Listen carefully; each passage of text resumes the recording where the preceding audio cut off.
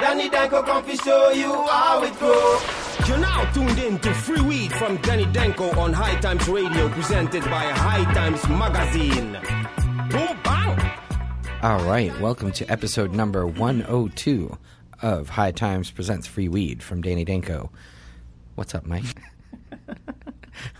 Oh, you nailed it. Right off the bat. Right off the bat. All right. Well, Yeah. thank you to Jacques and Winstrong, of course, for the tune. And I bet you guys thought that you wouldn't hear from us again. Yeah, they were getting worried. Yeah, but Took a we're little- back. That's right. Yeah. We took a little bit of time off. We had a Cannabis Cup. We did. That's yeah. right, in Michigan. And we still make a magazine, too, That's right. which is exciting. Yeah. We should talk a little bit, actually, about the issues, because they're pretty good, Yeah. if I do say absolutely. so myself. Well, you're the editor-in-chief, so Right. it's So a don't biased take my opinion. word for anything.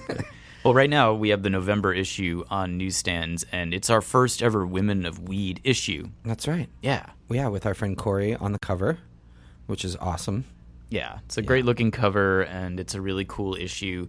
Not only does it have a list of the 100 women who are really influencing the cannabis world right now, but it also has a little history of women who've been involved in this company and this magazine, which sort of has helped shape the industry. Mm-hmm.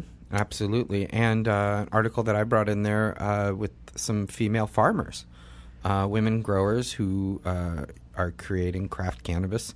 Yeah, who'd you speak to for that one? I had Elena from Greenfire. I had Ellen, a friend from Boston, Ellen Brown, and Ms. Jill, who's Jill, been on the yeah. show. Mhm. And yeah, so each one of them, 3 different stories of being a woman in a somewhat male-dominated environment. Obviously, definitely. Cannabis growing in general in the industry and the community, but.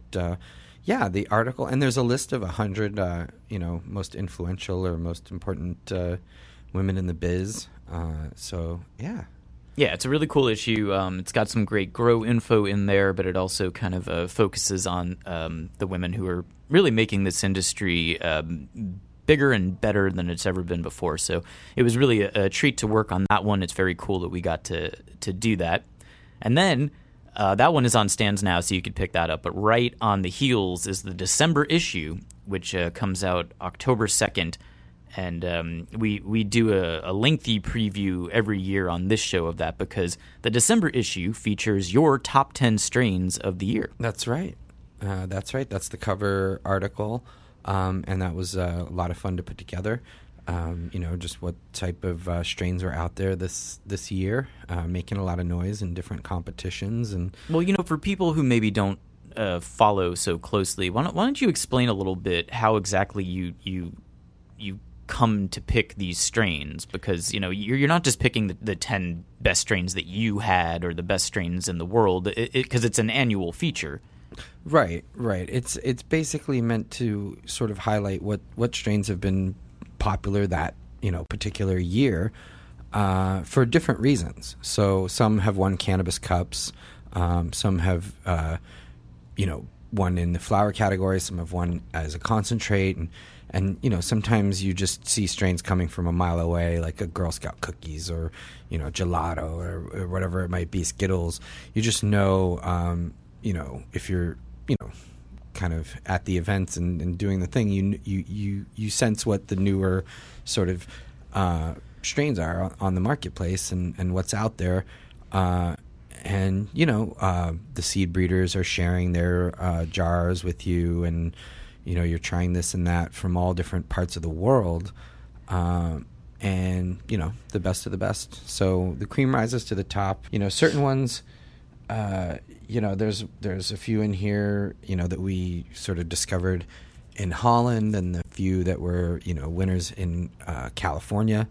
Actually, our strain of the fortnight later on in the show will be one of these as well, which was a winner of our World Cup, which was, if you win the Cannabis Cup, then you compete in our World Cannabis Cup, and this was one of the winners. So yeah, that's pretty much how the So it's made. different than like our strongest strains feature, which is just basically about the numbers from lab testing. This is much more just about what's hot right now out there, flavors, what you enjoy, the flavor. It's about terpene profiles. It's really, rather than having a lab decide, it's really just a human being deciding, what tastes great, what smells great, what's new and exciting and interesting, and yeah. So that's the big feature for December. But we have another Ed Rosenthal excerpt. Mm-hmm. He's going to talk a little. He does talk a little about drying and curing. Yeah, and some controversial stuff, of course, because he's talking about not using glass jars for curing. So let's get into that a little on the bit. Show. And where do you stand on that issue? Because basically, correct me if I'm wrong, Ed is saying that you don't really need the glass jars to cure. You could put them in paper bags or just in a room that's set to the right temperature and humidity. Is that right? That's what he's saying, yeah. Mm-hmm. But, I respectfully disagree. I mean, I like glass jars as long as – I think he's erring on the side of caution and saying, sometimes people are putting buds that are too wet into a jar and which risking – could create Right. And I think it's a fermentation process, right? So you're sort of – you're trying to get as close to that line as possible without crossing it as far as – you're using the chemical processes that happen within that jar to cure the cannabis, but at the same time, you are aging it. You're using. There's things happening there. So yeah, I mean, of course, I also we disagree on the 24-hour light thing. He says you can veg under 24 hours of light. Of course you can, but I don't recommend it. I think plants need that 2, 3, 4 hours of darkness to recover from all the light that they're taking in, and that's when they do their growth. So, there's not one way to grow, and right. Not one way to harvest, and not one way. But it's trial and error a little bit, right? You got to figure out what works for you, right. And High Times provides different information. Absolutely, and what you do, in a 4x4 tent grow, and what you do in a big, huge warehouse are two very different things. Right. The drying and curing process is totally different when you're dealing with pounds and pounds instead of ounces and ounces. So sure, there's a way for everyone, and it's interesting just to consider different opinions that are out there and come up with your own. Yeah, I agree. It was interesting just for me, like reviewing the issue and going through all the pieces to read his excerpt, because it is vastly different in some ways from the advice that we've given out, not only in the magazine but on this show. Mm-hmm. But again, that doesn't make it invalid. It just makes it different. And again, we like to encourage people to try different techniques and find out what works for them. Absolutely. So anyway, the Guide to Drying and Curing by Ed Rosenthal is in this issue. We also have, I think, a really interesting piece that kind of talks about the oil cartridges and vape pen scene and how that is a sustainability problem. So what certain companies are doing to make that a little more eco-friendly. Recycling programs, etc.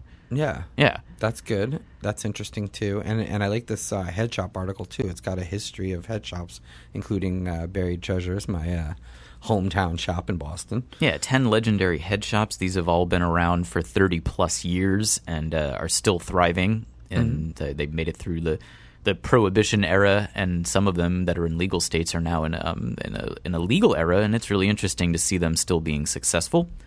And then finally, we have a legal guide to traveling with pot, and that comes from some attorneys who put together this guide that just kind of gives you the do's and don'ts of traveling with pot. Some of it's a little complex because you have the state laws and then federal laws, and then you have the TSA, and you have all of these agencies. So it's just sort of a basic guide, what you need to know if you're traveling with pot, whether you're trying to go by plane or by car. So interesting stuff there. Absolutely. Yeah. So that's the December issue, and we encourage you to get that. But then we also have some events, or had some events, right? You came back from Michigan recently. That's right. Michigan Cannabis Cup, which was a lot of fun. Nas performed. I got to do the award show there with our friends, our High Times team, and it was a lot of fun. It was a great event. Now there was an insane clown posse that showed up too, right? Yes, and that was my first time seeing that live show, which was quite an eye opener. Very interesting. They use some Faygo in the show, a lot of soda. Right? Yes, a lot of Faygo soda was thrown and shot and propelled across. Did you get doused? I personally did not. I mean, I was far enough back. I thought I was far enough back, and then certain people in the crowd were picking up bottles and throwing them further back. So even the area we thought would have been safe was. Oh, so like the people on the stage douse the people in the front row, and then it goes back in waves from there? Way beyond the front row. It was the whole, anyone who was anywhere near the stage at all, 10, 15, 20 rows, were all doused in soda, and very happily. That's the thing. Yeah, they love it, right? Yeah. I don't get it. It's diet soda, so it's less sticky too, so it's easier to clean up. But they have a lot of fun. It's family. Yeah. You know what I mean? Yeah, it's really whoop whoop. It's Did they convert you? Or are you like a juggalo? I think they call it. I would not call myself a juggalo because I haven't been to enough shows or anything. But I would love to go to a gathering. I'd love to participate in what they got going on and check it out and see, because it's really interesting. Very inclusive, very interesting culture that they have, and they created it out of thin air. You know what I mean? Fully independent, and I think that's very interesting to me. It's very it's exciting to be able to create something out of nothing. A whole culture, a whole subculture, and not for nothing, but the FBI was investigating them as a gang. So if you're, pissing off the authorities and making music and splashing soda and stuff, there's a lot for me to like there. Yeah, they did a little march on Washington to fight that gang designation. That was pretty cool. March of the Juggalos. March of the Juggalos, yeah. And I have to say, and maybe they wouldn't want me saying this, but Violent J and Shaggy 2 Dope have been to the High Times offices. I've met them. They're very nice people. Yeah. They're good guys. So yeah, absolutely. They support High Times. They support weed for sure. Everyone in the crowd, every juggalo I've ever met loves cannabis and a lot of other stuff too. Flies the flag proudly and all that. And there's Drug Bridge, of course, at the at the gathering, which I've heard all about. We should do our show live from Drug Bridge at the gathering. Oh man, I think that would be a scene. Let's make that happen. Yeah. So anyway, Michigan was good. The weed was good. Yeah, anything absolutely. stand out? The Mac. Strain called Mac, M-A-C. It's Miracle Alien Cookies.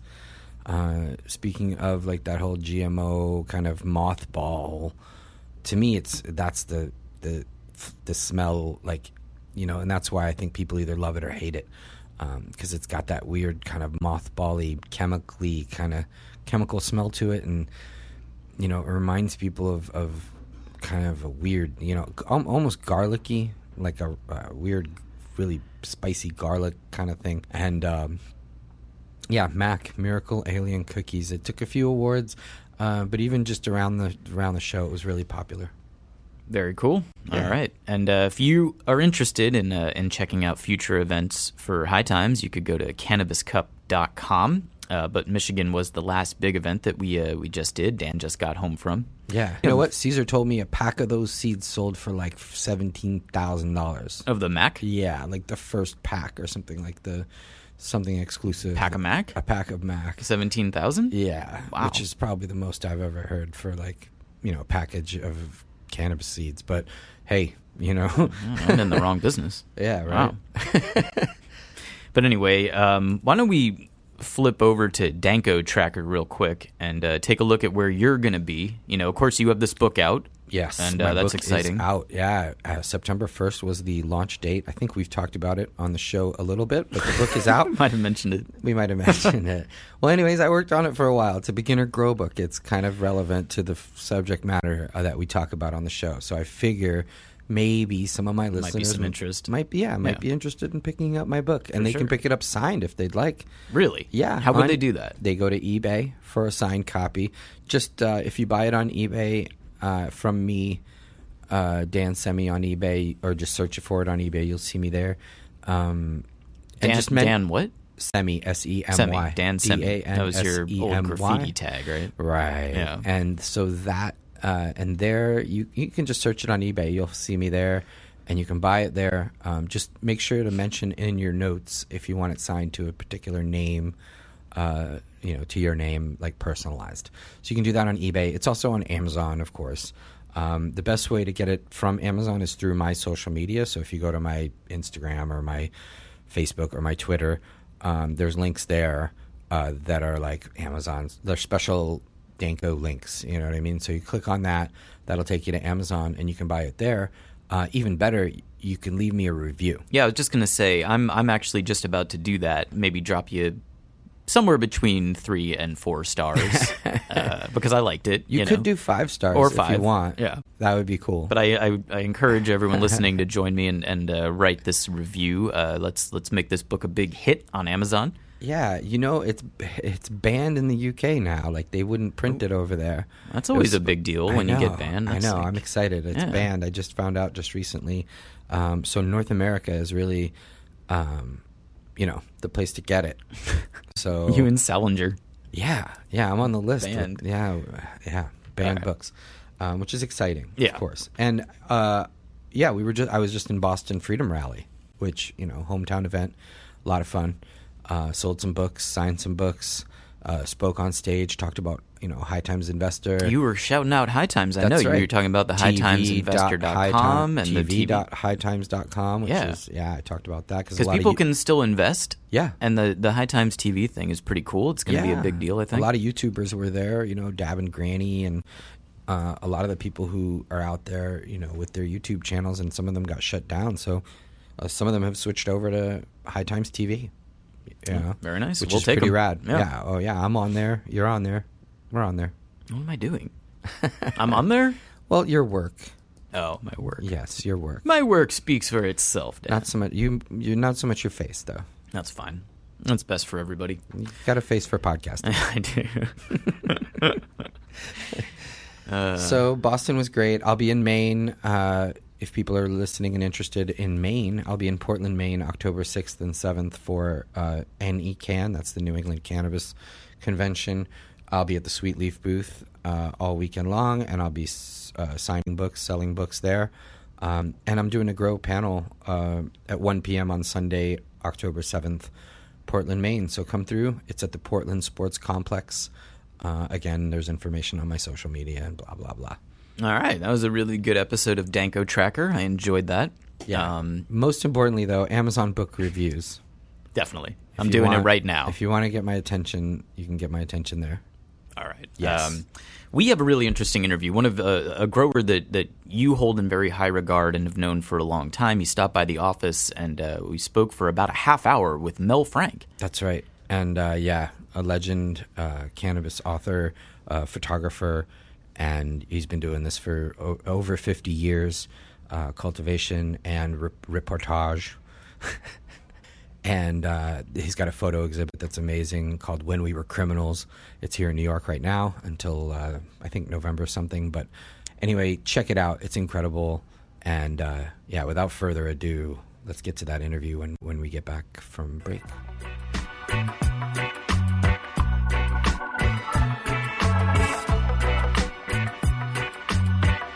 All right, you guys, obviously if you're listening to the show, you want to grow. And if you really want to grow, you should get your hands on a BC Northern Lights grow box. You can check them out at bcnorthernlights.com. They are a beloved sponsor of the show. They make incredible grow boxes that are solid, built to last, harvest a lot of weed out of, and you can contact them 7 days a week at 888-236-1266. Check them out at bcnorthernlights.com. Be sure to tell them that the Free Weed Podcast sent you and Danny Danko sent you from here.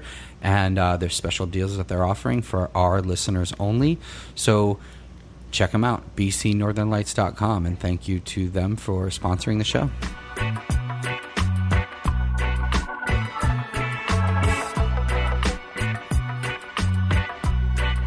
All right, welcome back, and we are truly blessed and honored to have an amazing special guest in the studio today, the great grow author, Mr. Mel Frank. Welcome.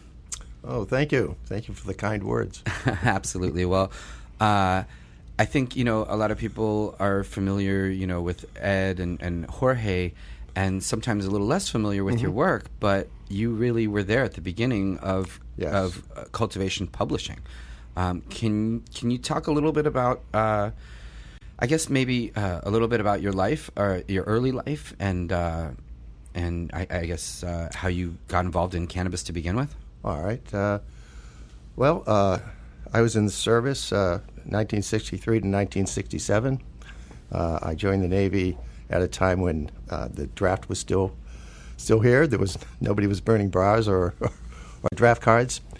And when I got out in 67, I moved to New York City, which I had been to New York City a number of times, and fell in quite luckily to a 7-room apartment. I started smoking marijuana on the Christmas break, 67 and 68. And when I first went out and bought my first lid of Mexican grass, it was filled with seeds and stems. And after a couple more months, I would say, I decided to start growing marijuana. And I first grew them under 4-foot fluorescent lamps. I was fortunate to have a 7-room apartment in New York City where I had a small spare room, and was able to do that. I didn't know anything about growing marijuana, but I had grown a lot of plants. And I knew how to grow plants under fluorescent lights. I had never grown a field crop before, though, and I knew it was a field crop.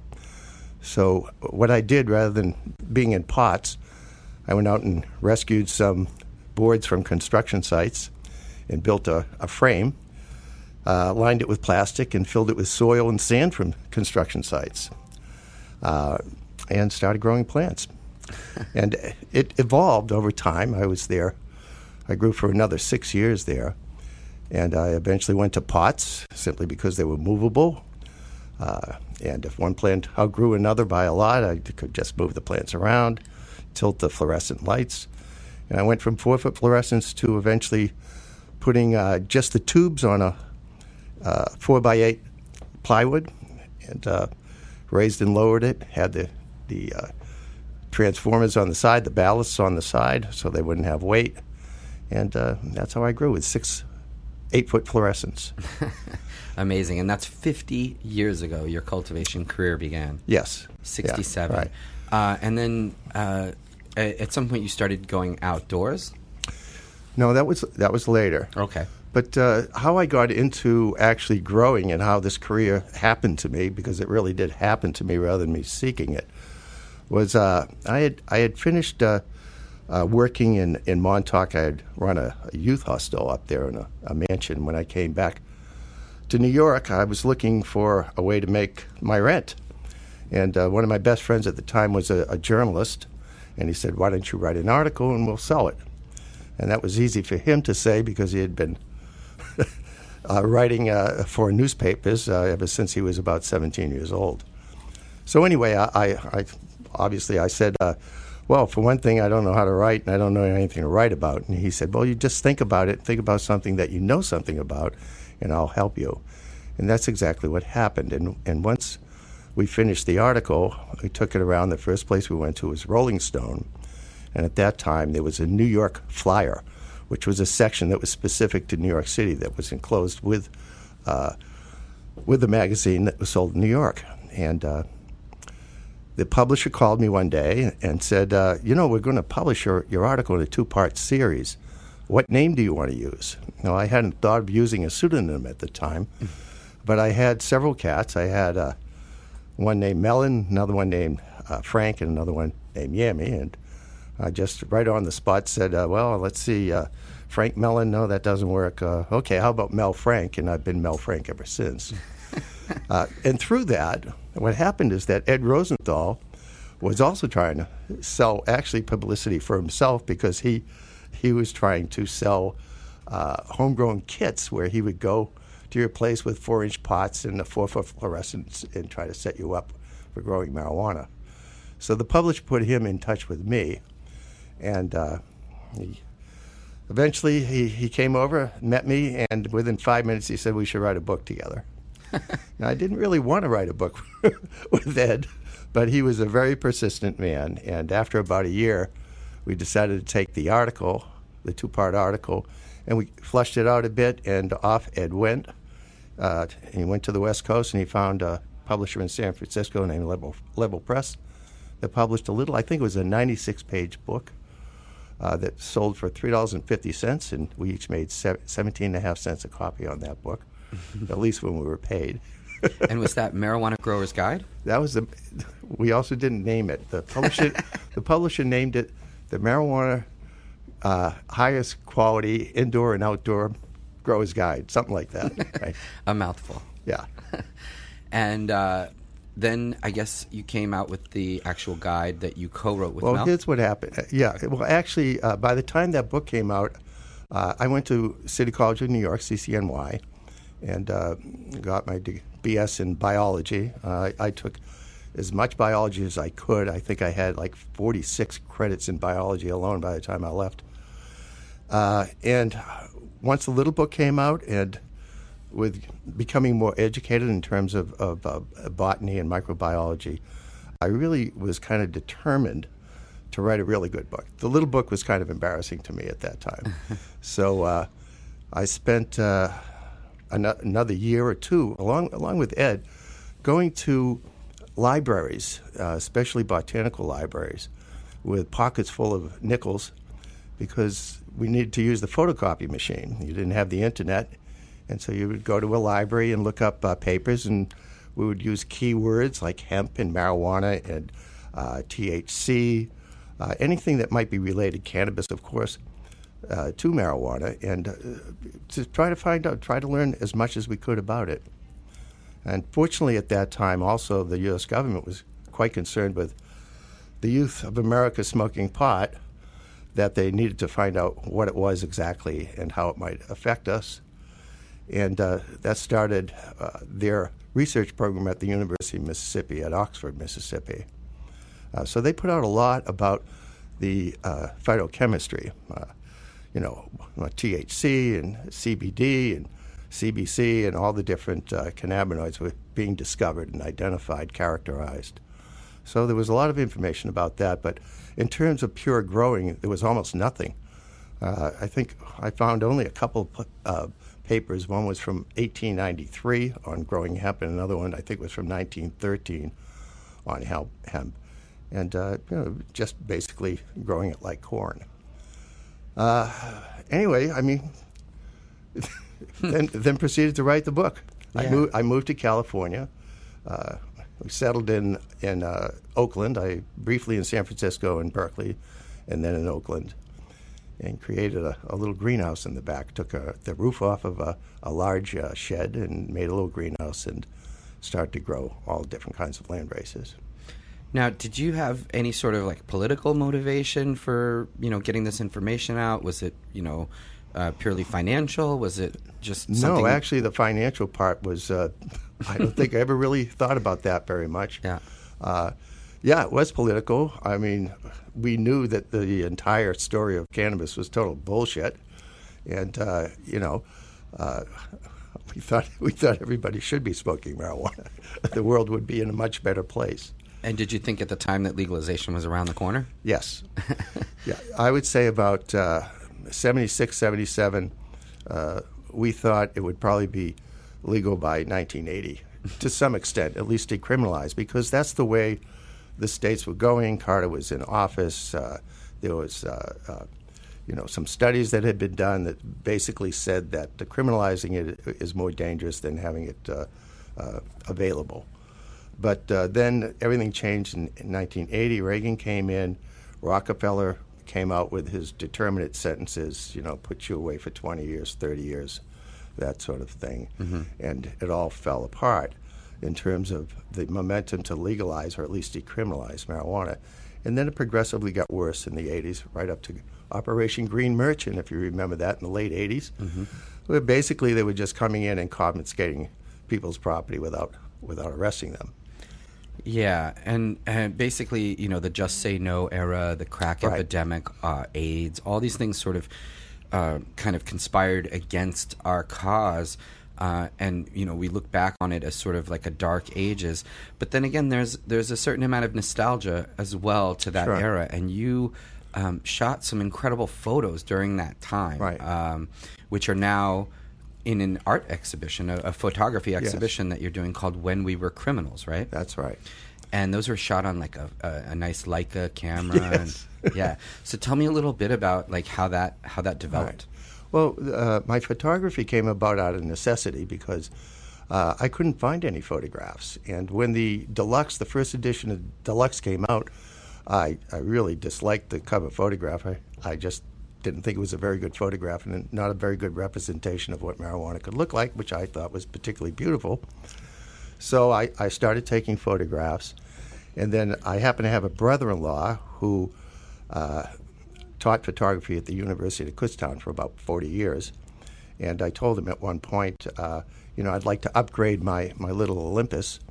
And in a couple of weeks, he called me and he said, you can get a whole set of Leicas from somebody I know, 5 lenses in the body. And, that time the lenses were probably, over $1,000 each easily, which was a lot of money back then. Mm-hmm. But these were really the highest quality of lenses that were out at the time. I also had the greenhouse, so I was able to actually shoot some shots where there was no wind and the light was good, rather than when I would go and visit grows, where it was usually in midday, the harsh sun would be 100 degrees out and the wind would be blowing. It's pretty tough to take good photographs in terms of the photographic quality.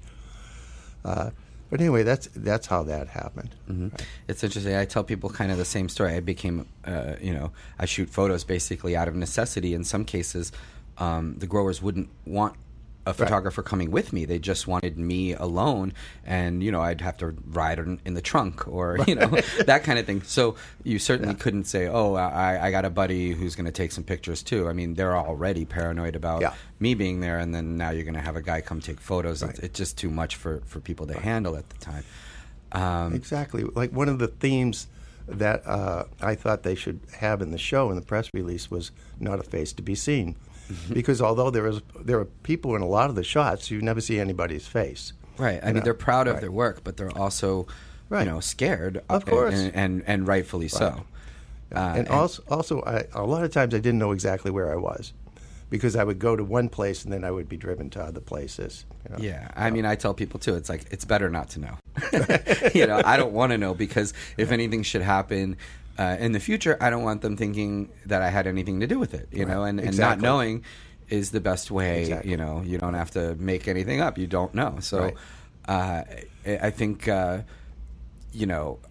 it's important in that way. People don't really understand that now, because, I recently visited a grow in Hawaii, and I had to do an FBI background check to go and visit this place. And I just remember thinking, wow, like, have times changed? In the past, I wouldn't even tell my best friend where I was going, and now I'm applying with the federal government in order just to set foot on the premises of these places.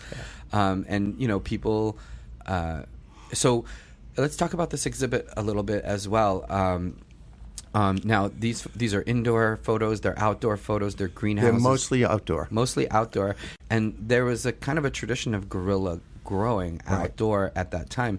And you had even shot a lot of East Coast stuff, I think, before you moved out west, right?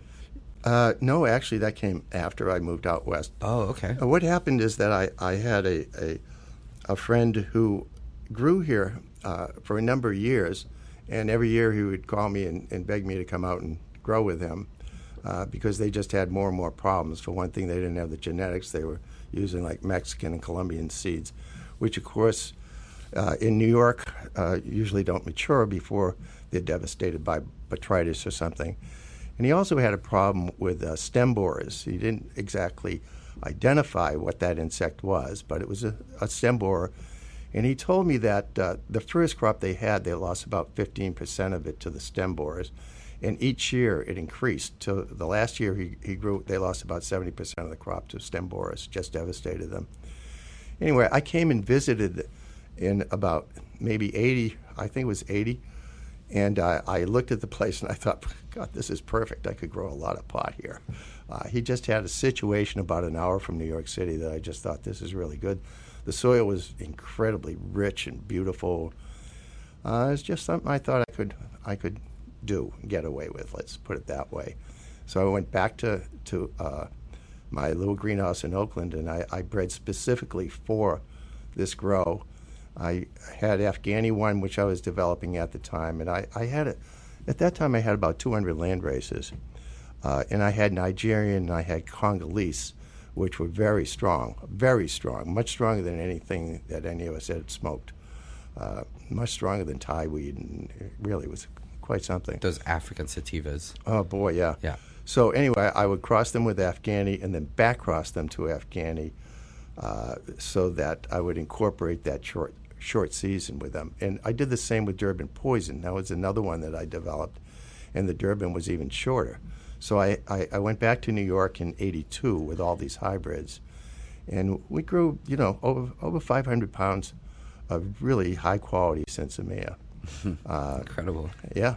Incredible. At that time too, it's just like the heat of the battle. Yep. And wow, that's really. I went out there and I sexed all the plants. I had all the males out. I kept some of the males for breeding, which I did that summer also. But just went out, looked at pre-flowers, got them all out, went through the whole crop. It was about seven. It was in 7 different little sections in the same area that we did this in. So and that worked out really well. We're talking a couple of hours tops from New York City, right? Like just about an hour. Yeah, right up the Taconic. Yeah, and I couldn't tell you exactly where it was because I never went to a town. I never went to a gas station. I never went to anything up there because I didn't want me with my California plates and my beard and long hair attracting any attention. So you would just use landmarks and things to know where you were going. And interesting, right, interesting. Well, tell me a little bit about your thoughts, just kind of on how things have changed. Because I mean, you're talking about a 50-year career in cultivation, growing, writing, taking pictures. Tell me a little bit about just where things are now and what your thoughts are on now and where they're going. It's pretty amazing what's going on now, because now we're right on the beginning of really being able to do scientific work, particularly on the terpenes. The potency of pot at this point to me is there's no point in really it being much more potent. And when you have stuff that's anywhere near 20% THC, to me, when I'm breeding now, I'm looking at the overall effect of the terpenes on it. I want a great nose, I want certain highs, and so that's what I work on. But really, what I think the huge part of the whole cannabis revolution here is about the medical aspects, really, because the cannabinoids are to me, are unique in medicine in that the side effects are so benign compared to the single molecule stuff that's put out by the pharmacology companies. I mean, all you have to do is watch TV and listen to a pharmaceutical ad and they tell you what it does, and then they spend almost all of the entire minute telling you what it will do to you in terms it may kill you, give you a heart attack, all those things, and it just goes on and on as fast as the speaker can speak. And with marijuana, you don't have that at all. I mean, CBD doesn't even get you high. All it does is the only effect you may feel is that it takes away your anxiety. And then if you have spasms or migraines and other different ailments, it works wonderfully. So I think that once the cannabinoids are sorted out and they begin to actually do real experiments on what maladies these can alleviate, I think that CBD would probably have real applications in arthritis because so many diseases are really inflammations of the body, and the body isn't quite working the way it should be working, and that includes seizures and spasms and arthritis. All those things are really affected profoundly by the cannabinoids. So I think the sorting out of that and the development of new drugs, pharmaceutical drugs, or even whole plant, if we know how to do this, I think that's really what it's all about. The potency and the terpenes, we can test for all that stuff now. You can do selective breeding, and then you have everything else that's been developed. The autoflowers, the feminized seeds. Pretty much you can go with all different ways with this. Mm-hmm. Have you gotten to travel and visit some of maybe the origin countries of any of these strains? No, I never did that. My stuff principally came from people going on the hippie hashish trail. Mm-hmm. All right. Afghanistan. And in the 60s and the 70s, before the political upheaval in the East, the hippies were basically world travelers, and they would go to Afghanistan and sit down with Afghanis and smoke hash and bring back seeds. I'll tell you Afghani 1, which I've heard a lot of origin stories about. I'll tell you the true story about it, okay? Excellent. Afghani 1 came to Sonoma County in 1978 via 6 seeds that one of the local people, or a couple, mailed back. They had gone to Afghanistan for travel, but they also wanted to send back seeds, and they couldn't get any seeds until the last night they were in Kabul. They just bought some pod on the street and it had 6 seeds in it, and they sent it back. Those 6 seeds went to the local master grower, who then produced a whole bunch of seeds, and I got those seeds and started growing Afghani 1 in 1979. Durban Poison actually came from Amsterdam before Amsterdam was ever anything. That came, I think, in 78 or 79. Ed went there, bought some pot, and brought it back with Durban Poison seeds, and I developed that. The Afghani 1 was already good. It was pretty consistent. So how I bred at the time was primarily, it was smoke testing. I used to roll joints, number them, give them to friends, and they would give me an evaluation. And of course, it was my own evaluation and my girlfriend, who was also very good at this, and evaluate what was the most potent. The Durban was all over the place. I mean, there was stuff that was very mediocre and stuff that was quite good.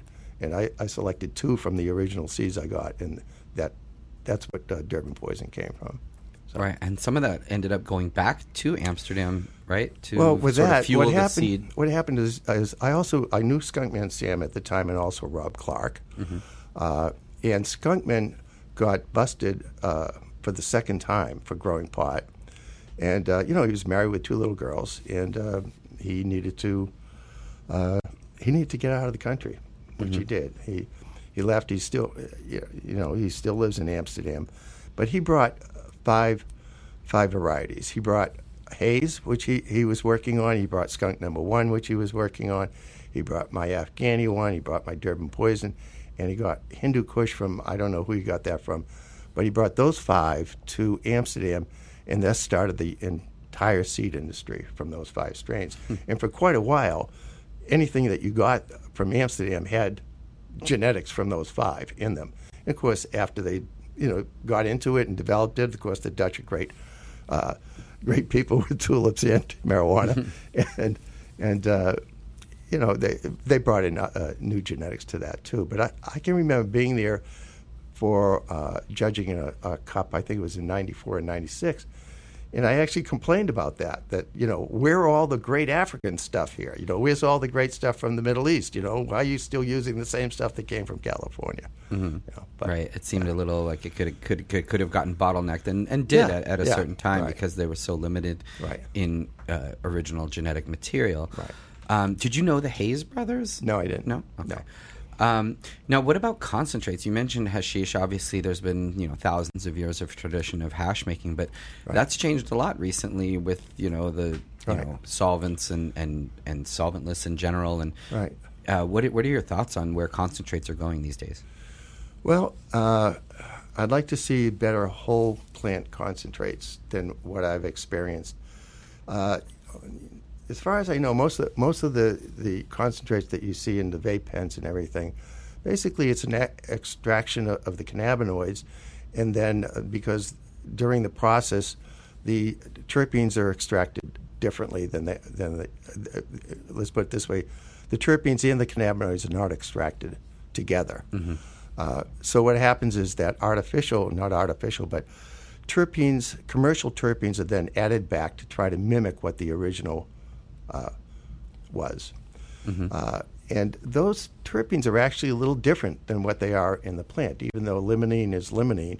One comes from lemons and one is in marijuana. And there are all different slight differences in these. And so I don't think that you get the whole plant effect of the original plant with that. And also, what bothered me the first time I smoked the vape pens was that they affected my lungs. certain ones are lung irritants. And that was my complaint to the people who produced it, who were asking my opinion. I told them, you've got too many terpenes in there. They're bothering my lungs. So they did take it down a bit, and they've gotten a lot better at it. I mean, they really have. The convenience of it is incredible. I mean, you take your pen anywhere, right? Right. Subway platforms. So it's not like that's my key. Right. But I'm still, I still like to smoke a joint. The only thing that's comparable is really rosin. Right. You get a nice full thing from rosin, so that's good too. Right. Now, how can people, learn more about you and your work, purchase books, learn more about this exhibit? Because this exhibit was in Los Angeles, and right now it's in New York, basically almost through the end of October. Right. And then you also have Instagram and all that. So I do have Instagram. Instagram is Mel Frank 420. I think there's over 40,000 followers. I'm pretty sure. The gallery shows. It turns out I love them. What happened is that I have a photographer artist in my neighborhood who I introduced to growing marijuana, and he started following me on Instagram and looked and saw that I had all these archival film photographs. And he downloaded about 20 of them, brought them to a gallery that he had some association with. And the gallery director, the gallery owner actually, likes to put on shows that have a cultural basis. Like he did a show on surfers, and did another show on skateboarding. So this fit into that. There's a marijuana, this is a subculture, and I had all these pretty pictures. And so they went ahead and they did that. And so, these are fine art prints. They're not cheap. I think they begin at about $2,000. Wow. But they're beautifully done. They're done as well as they possibly can be. It sounds perfect for some of these dispensary owners who are, having trouble, putting cash in the bank, and they can beautify their spaces and also invest in an incredible piece of original artwork. Yes. And I love that it's called When We Were Criminals too, because people forget that this subculture or this industry or this community is from the underground. It sure is. And the underground salutes you for reminding people where we come from, and what where we are, who we are. Yes. And this industry and all these corporations that are coming in, they need us more than we need them, and we're happy to go back to the underground if we have to, right? I mean, that's where we came from. That's where this industry grew, and now that there's you hear about them turning their back on the industry, and then you hear patients saying, "Oh, I'm a patient. I'm not a criminal." All these things. It's like, hey, let's remember our roots. Let's remember the people who were locked up, the people who were killed. Exactly. The shame of it all is the number of lives that were destroyed or are really seriously impacted. Or don't forget, kids were taken away from parents for growing marijuana. Yeah. I mean, the parents were growing the marijuana, the kids were taken away. Kids were taken really away. Horrible. I mean, dogs and animals were killed. Right. Just the amount of injustices is just staggering. Yeah. And it still goes on today, but luckily we're sort of pulling out of that. But it's so important to remember that, and so and you have a 50-year history of that. Well, we salute you, as an industry and a culture for Thank you. Well, thank you for coming on the show, and thank you for all your work. We really appreciate it.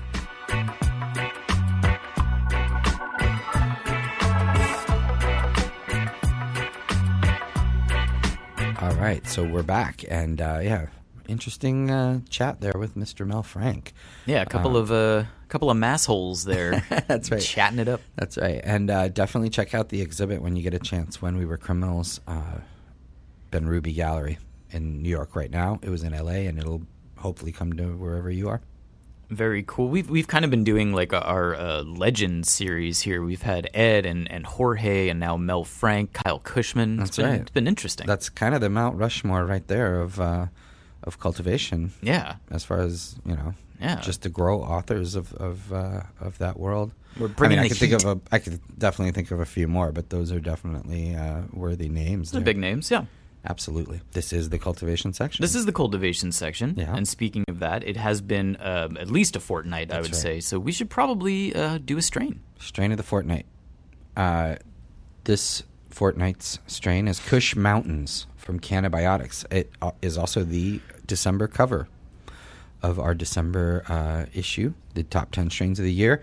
And it's Cannabiotics. So this was bred by JB at Cannabiotics, which if you're anywhere in the Southern California or Nevada area, you probably know about because it's fireweed that's grown in, pretty large quantities and still maintains quality, which is, not easy to do. And those guys know how to do it. And it starts with genetics.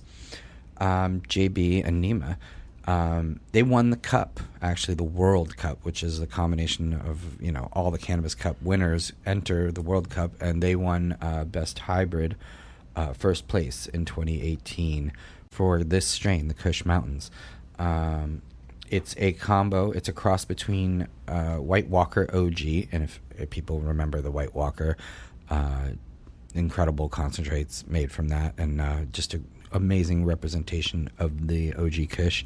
The White Walker and a Cannabiotics exclusive called Blue Flame OG. So JB crossed those, and then he pheno-hunted through basically thousands and thousands of offspring of those seeds to find the keepers for this particular one, the most frosty Kush Mountains, to be this. And so when I asked him about it, as far as grow-wise, he said it has a tendency to golf ball all the way up the plant, but it will chunk out with a cool environment and a smart feeding schedule. So like all Kushes, it's a little finicky when it comes to the feeding thing. So err on the side of caution with that. And, keep it nice and cool. And you can get a lot out of Kush Mountains. If you want to learn more about it, you can go to CBiotics with an X, CBioTix.com. The flowering time is 9 to 10 weeks. I say go closer to the 10 weeks for best results. So Kush Mountains is the strain of the fortnight, and that is from Cannabiotics. Shout out to JB. Yeah. We're going to get him on the show sometime soon to talk about some of the breeding practices and some of the growth that they do on a large scale, because it's very interesting, and they really do manage to get incredible terp profiles in large rooms. Yeah, JB and Nima, they were both part of our 100 most influential people in pot from earlier this year, the May issue. So Cannabiotics is a great company. Yeah. Good absolutely. Pot. Our cover model, as you mentioned, for December. Yeah. Okay, so that was the strain of the fortnight. We're glad to be back on track with that. And now, usually we would do a cultivation tip. Yep. So would you like to do that? Yeah, I'm just going to do basic watering because this is an important one. You want to mix your water so it's, basically at room temperature. You don't want your water to be cold or too warm and shock your roots. So room temperature is good, 72, 74. Mix your nutrients first. 5-gallon, containers are good if you're just, hand watering a few plants. But mix it all up and then check the pH and the ppms and all that after it's all mixed, and use your pH up or down after you've added newts to your solution. Then, when you're watering, you should really pay attention to how the water is absorbed into your mix. If it's a soilless mix or if it's, cocoa or whatever. If the water sits on top for a long time and kind of doesn't penetrate that top crust, you have an issue there.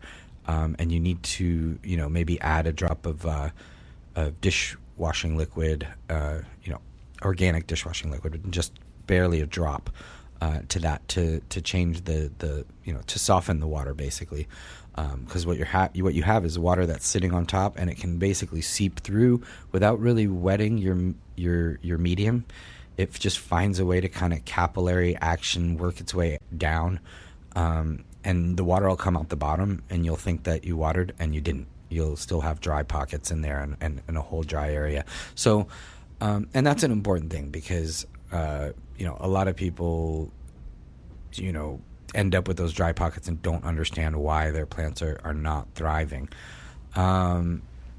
test the water after it comes out of the bottom as well. That tells you a lot about it. If it's really dark, and you're starting to see leaf tip burn and stuff, you're overfeeding and you need to just use plain water. That's pretty much, the watering in general. I mean, you can water plants from below, and that's a good thing, especially if you have, an issue with fungus gnats, because they kind of live in that top layer, the top inch or two of wet soil mix, but there's not a lot of roots in that area, so it's just kind of like this moist home for them, and they live in there and they fly around. And if you want to water from below and use capillary action to sort of soak the water up into your containers, you can avoid watering from above and causing that home for them, that moist area. So those are some tips on watering. And flushing, of course. Again, you don't want to use very cold or very, very hot water when you do that. So it's an important thing. A lot of people shock their roots with really cold water. All right, don't shock those roots. That was some tips on proper watering. What do you say we do some listener questions about cultivation answered by you? Let's do it. Danny Danko. If you have a question that you'd like to be answered on this show, you could reach us by email. That's freeweed@hightimes.com. We're also on Twitter. He is at Danny Danko. I am at MikeG_HT. And let's do some questions. So, Mike writes, starting a 5-plant grow in cocoa core in a 4x4 tent, will a 1,000-watt light be too much for 5 plants? Wow, that's a good question. It's pretty much the limit. Basically, 4x4 is a fairly, small footprint for a 1,000-watt light. Typically, 5x5 space is kind of more desirable and has more room, so there's less heat buildup. But you can use a 1,000-watt light in a 4x4 as long as you can pump out the heat. So I would recommend having that be, air-cooled light that you're pulling heat right off the bulb out of your tent immediately, so that you're not letting that heat build up in the room. And in that case, if you can keep the temperature down in the space, you're going to get a tremendous rate of growth in that room with a 1,000-watt light in a 4x4 tent. I mean, it is like driving a Ferrari, though. You're going to need to pull that heat out, and you're going to need to make sure the light's not too close to your plants, because it's really strong. So be sure to check the temperature right at canopy level. All right, sounds good. We hope that helps Mike. And let's move on to JP, who writes, I just harvested an indoor plant. It has grown into the various size pots that I've used along the way from February. When I grabbed the stump of the plant after harvest, the root appeared to not have spread out into the 10-gallon pot. It still looked like the 3-gallon pot, the 3-gallon root-bound pot, but it didn't look like the roots had spread out. Should I have broken or spread the root ball open some when I planted it into the 10-gallon pot? Well, the answer is yes. When you are transplanting, it is important to loosen the root ball a bit, because especially if it's quite root bound, and then you put it into the new container, it won't actually take to the new soil, and it'll stay in that area because it's already so root bound. It's just not finding its way out of that bound in area. So anything you can do gently to sort of loosen that up. And again, when you transplant, you want to wet that soil first before you even pull it out of its original container, to make sure that stays intact, that whole root ball. Then you sort of loosen the roots there, put them into your newer container, and water that in, so that those roots immediately sort of realize that they're in a bigger container and start to extend outwardly. And you should be able to see that the roots will grow into your new soil rather than staying in that original sort of container size. All right. Thank you, JP, for that question. And let's move on to Don. And Don, he writes, I recently found this show and I've listened to over 50 episodes so far. It is by far the best cannabis podcast. Keep up the great work. Wow. Now, normally I don't read that, but it's sort of representative of some of these questions that people have been really enjoying the back episodes, I guess, of the podcast. So Nice. pat on the back. Don is also from Massachusetts. He says he started growing on December 15th, 2016, when it became legal. My question is, what do you think about the Boveda humidity packs while curing, and if I use them, what humidity should I use? Okay, the Boveda. I think if you're curing properly, you don't need the humidity packs because, you should have the proper humidity inside your jar and inside your space. But if you've gone too far and you've gone to the point where it's bone dry, then the humidity packs will bring it back to where you need to be. So the humidity packs, to me, are a great way to sort of re-moisten cannabis that's too dry.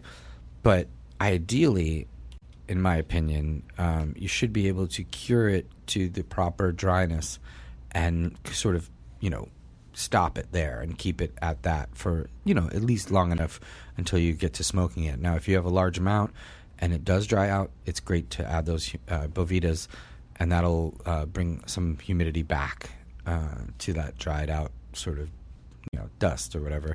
But in my opinion, if you dry and cure properly, you don't need the humidity packs. Excellent. All right. So thank you, Don, for raising that question. This is an interesting one. It's from Bobby V, who writes, my question is, what is your preferred method of making butter?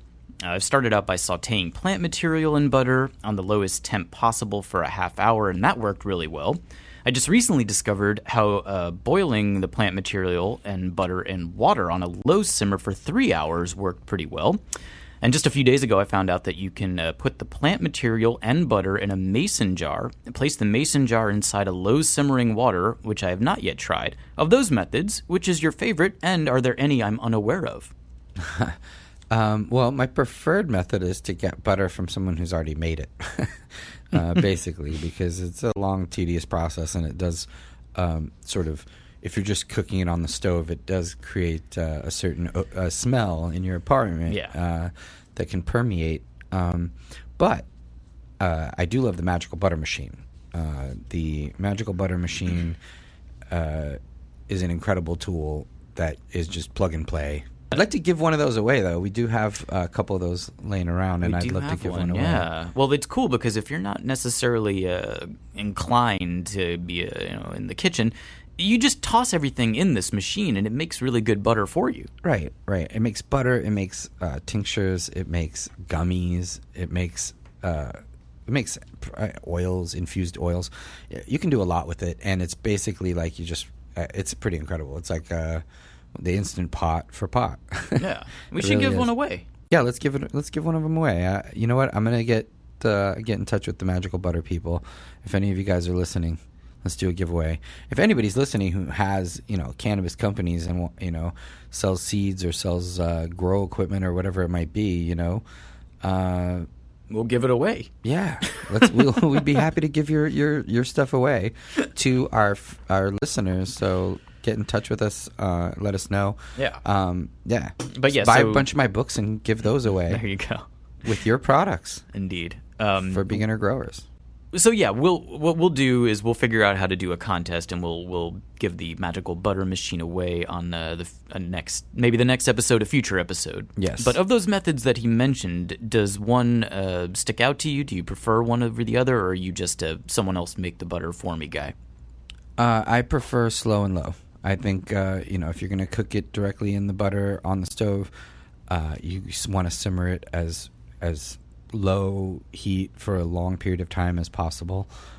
3 hours, is reasonable. I think the machine does it for you, which makes it much easier. But if you do just want to do it on the stove yourself, low and slow. That's the way, like the Beastie Boys said. Yeah.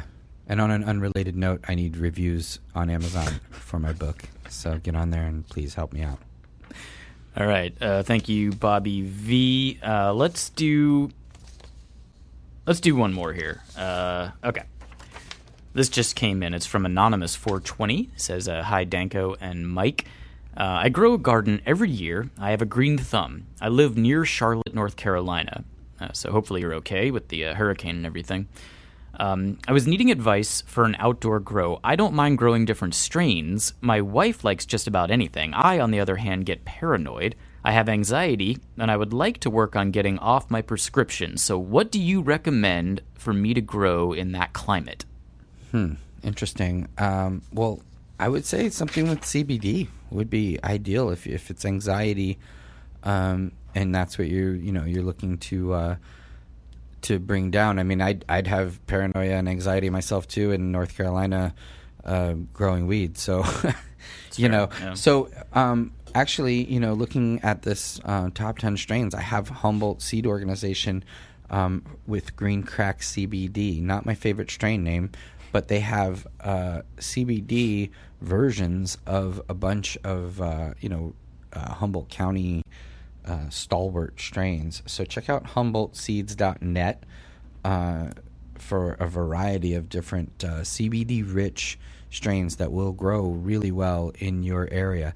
Some feminized, some autoflowering, lots of different options there.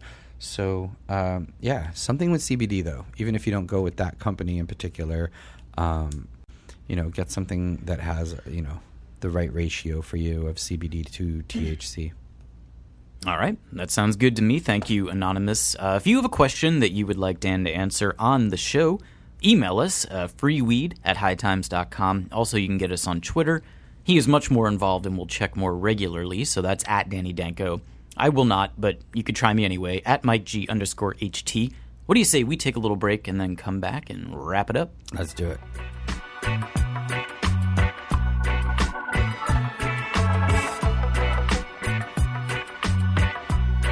All right, so I guess it's time we wrap it up with Raw, episode number 102. Thank you to Jacques and Winstrong. Thank you, of course, to Mr. Mel Frank, James Goodwin. Thank you, sir, and continued great success to you. Check out my book on Amazon. Give it a review. Did you write a book? I did. Oh, congrats. It's a beginner grow book. Uh-huh. And we happen to have some beginner grow listeners. So We do. It's a good match. That's right. Yeah. Anyway, it's on Amazon. So check that out. Dan wrote a book, everybody. It's on eBay, too, if you want it signed. Nice. He'll personalize it. That's right. So, yeah, check that out. Check out the November and then December issues of High Times. We're really proud of those two. Yeah. Still putting that magazine out. That's right. And hightimesinvestor.com if you want to be a part of our future. That's right. Yeah. It's exciting. And tv.hightimes.com if you're sick of getting kicked off of YouTube and demonetized. Yeah, that's also a thing. Nobody likes that. No. Demonetized? That does not sound... Yeah, that sounds awful. Don't do that. Yeah. Well, we're trying to remonetize. Right. That's right. Episode number 102. Thank you, Mike, my co-host, my producer, my angel. Should we put this one in the books? Yeah, it's only going to go downhill from here. So we've wrapped it up with Raw. I think it's time to put this one in the books. You hang up first.